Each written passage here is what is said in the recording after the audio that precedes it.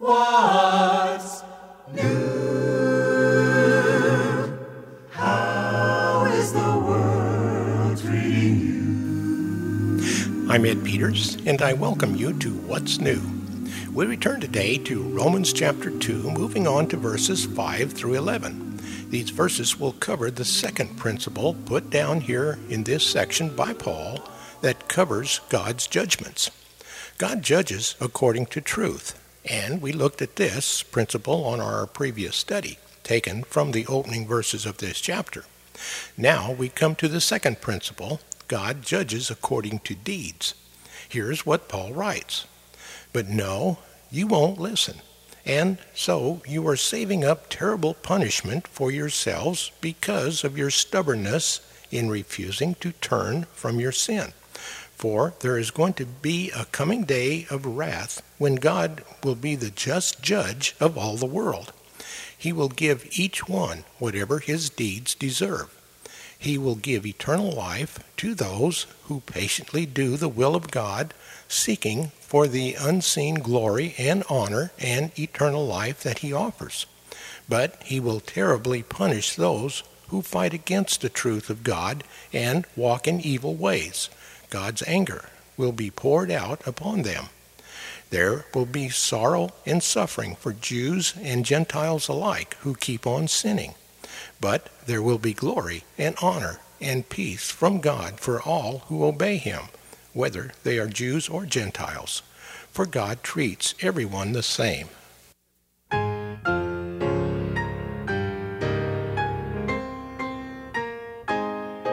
Immortal, invisible, God only wise, in light inaccessible, hid from our eyes.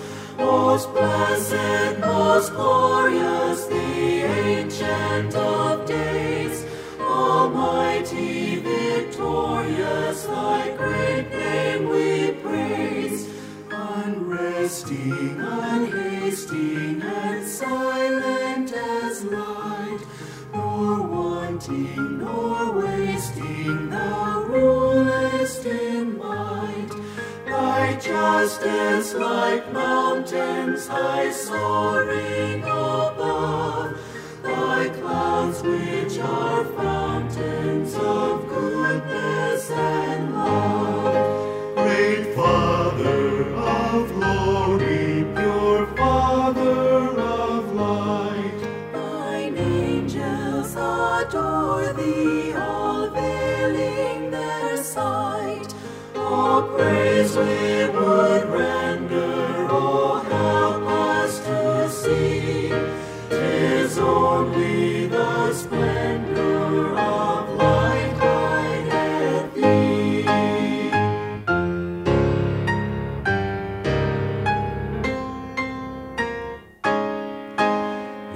Immortal, invisible, God only wise.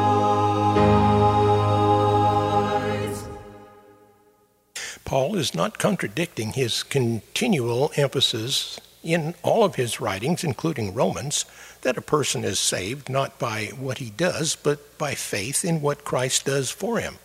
Rather, he is discussing the principle of judgment according to deeds. If anyone persists in basing his salvation on good deeds, that is, in living a perfect life, he will receive eternal life. No one can do this, however, but if anyone could, God would give him life, since God judges according to what a person does. Now, here with our study is Pastor Henry Harder. Most of us have little trouble understanding how the wrath of God can rest on ungodly, deserving pagans. But we have trouble seeing that that same wrath of God rests on respected, cultured, even religious people. Paul faced these religious, cultured Jews and perhaps the refined, maybe even religious Gentiles. To those, Paul writes chapter 2 of Romans. The good sinners have a tendency to severely and harshly judge the bad sinners.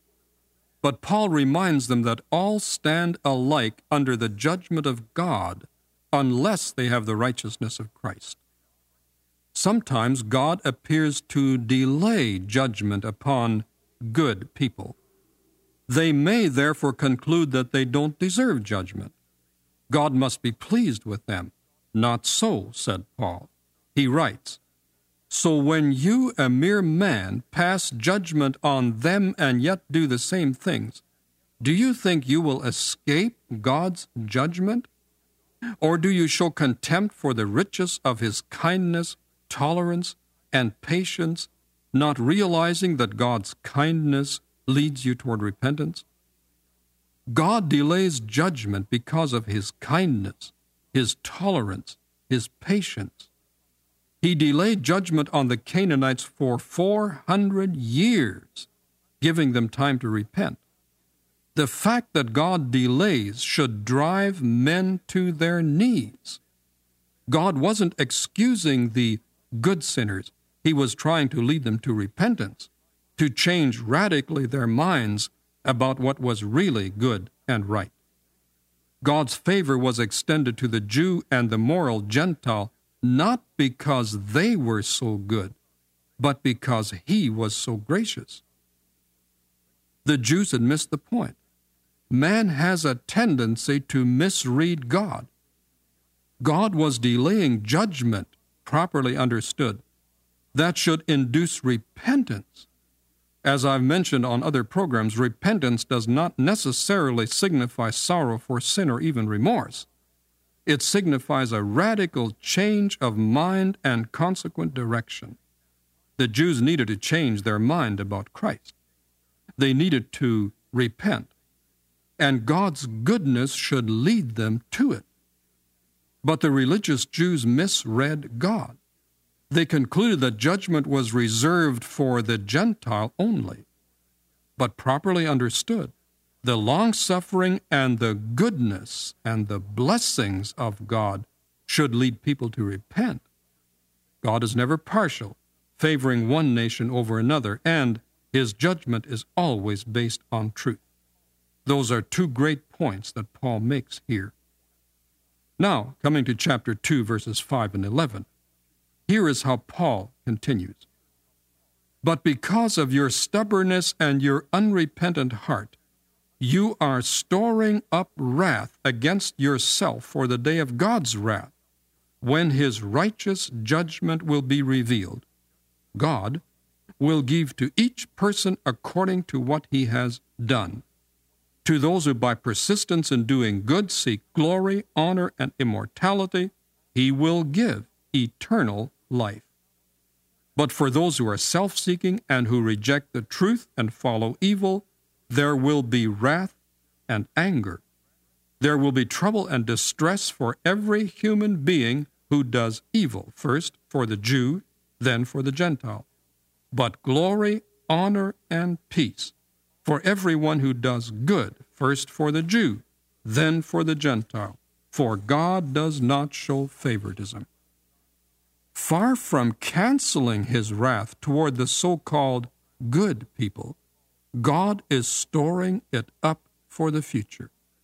The Jews concluded that since they were not experiencing God's wrath here and now, that they would not experience it in the future either, that the future held only rewards, not punishments.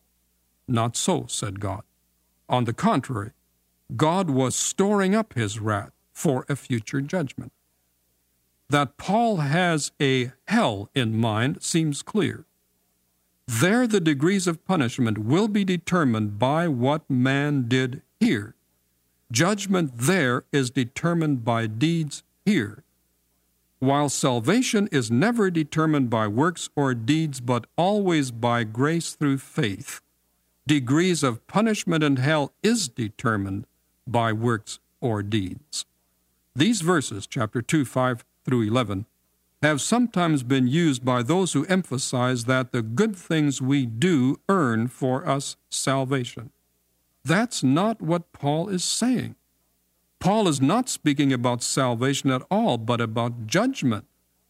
The Bible is clear, and certainly Paul is, that salvation is always and only by grace through faith. It can never be earned. Good works is the evidence of salvation, never the ground of it. Habitual good conduct doesn't save a person, nor does habitual evil conduct condemn a person. The point Paul wishes to make is that habitual evil conduct reveals the evil condition of the heart. It reveals the fact that saving faith is likely not present, and judgment in eternity is called for. On the other hand, habitual good conduct on the part of the one who professes faith in Christ, while that doesn't save him, it reveals the fact that saving faith is likely present.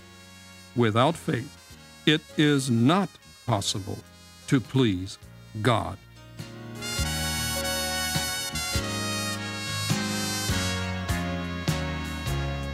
Without faith, it is impossible to please Him. For he that comes to God must believe that He is, and that He is the rewarder of all those who seek after Him. It's by grace through your faith that you came to the Lord, and by faith that you walk in His way, and by faith that you step out to follow His lead. Faith, simple faith like a child. Without faith, it is impossible to please Him. For he that comes to God must believe that He is, and that He is the rewarder of all those who seek after Him. Well, your faith is the substance of things that are hoped for, the evidence of things that aren't seen. It's the part of you that's released when you pray. Faith, simple faith, Like a child. It's by faith that the mountains of life are removed, and by faith that you stand in the storm, and by faith you believe though those clouds hide the sun. Faith, simple faith like a child. Without faith, it is impossible to please Him. For he that comes to God must believe that He is, and that He is the rewarder of all those who seek after Him, and that He is the rewarder of all those who seek after Him.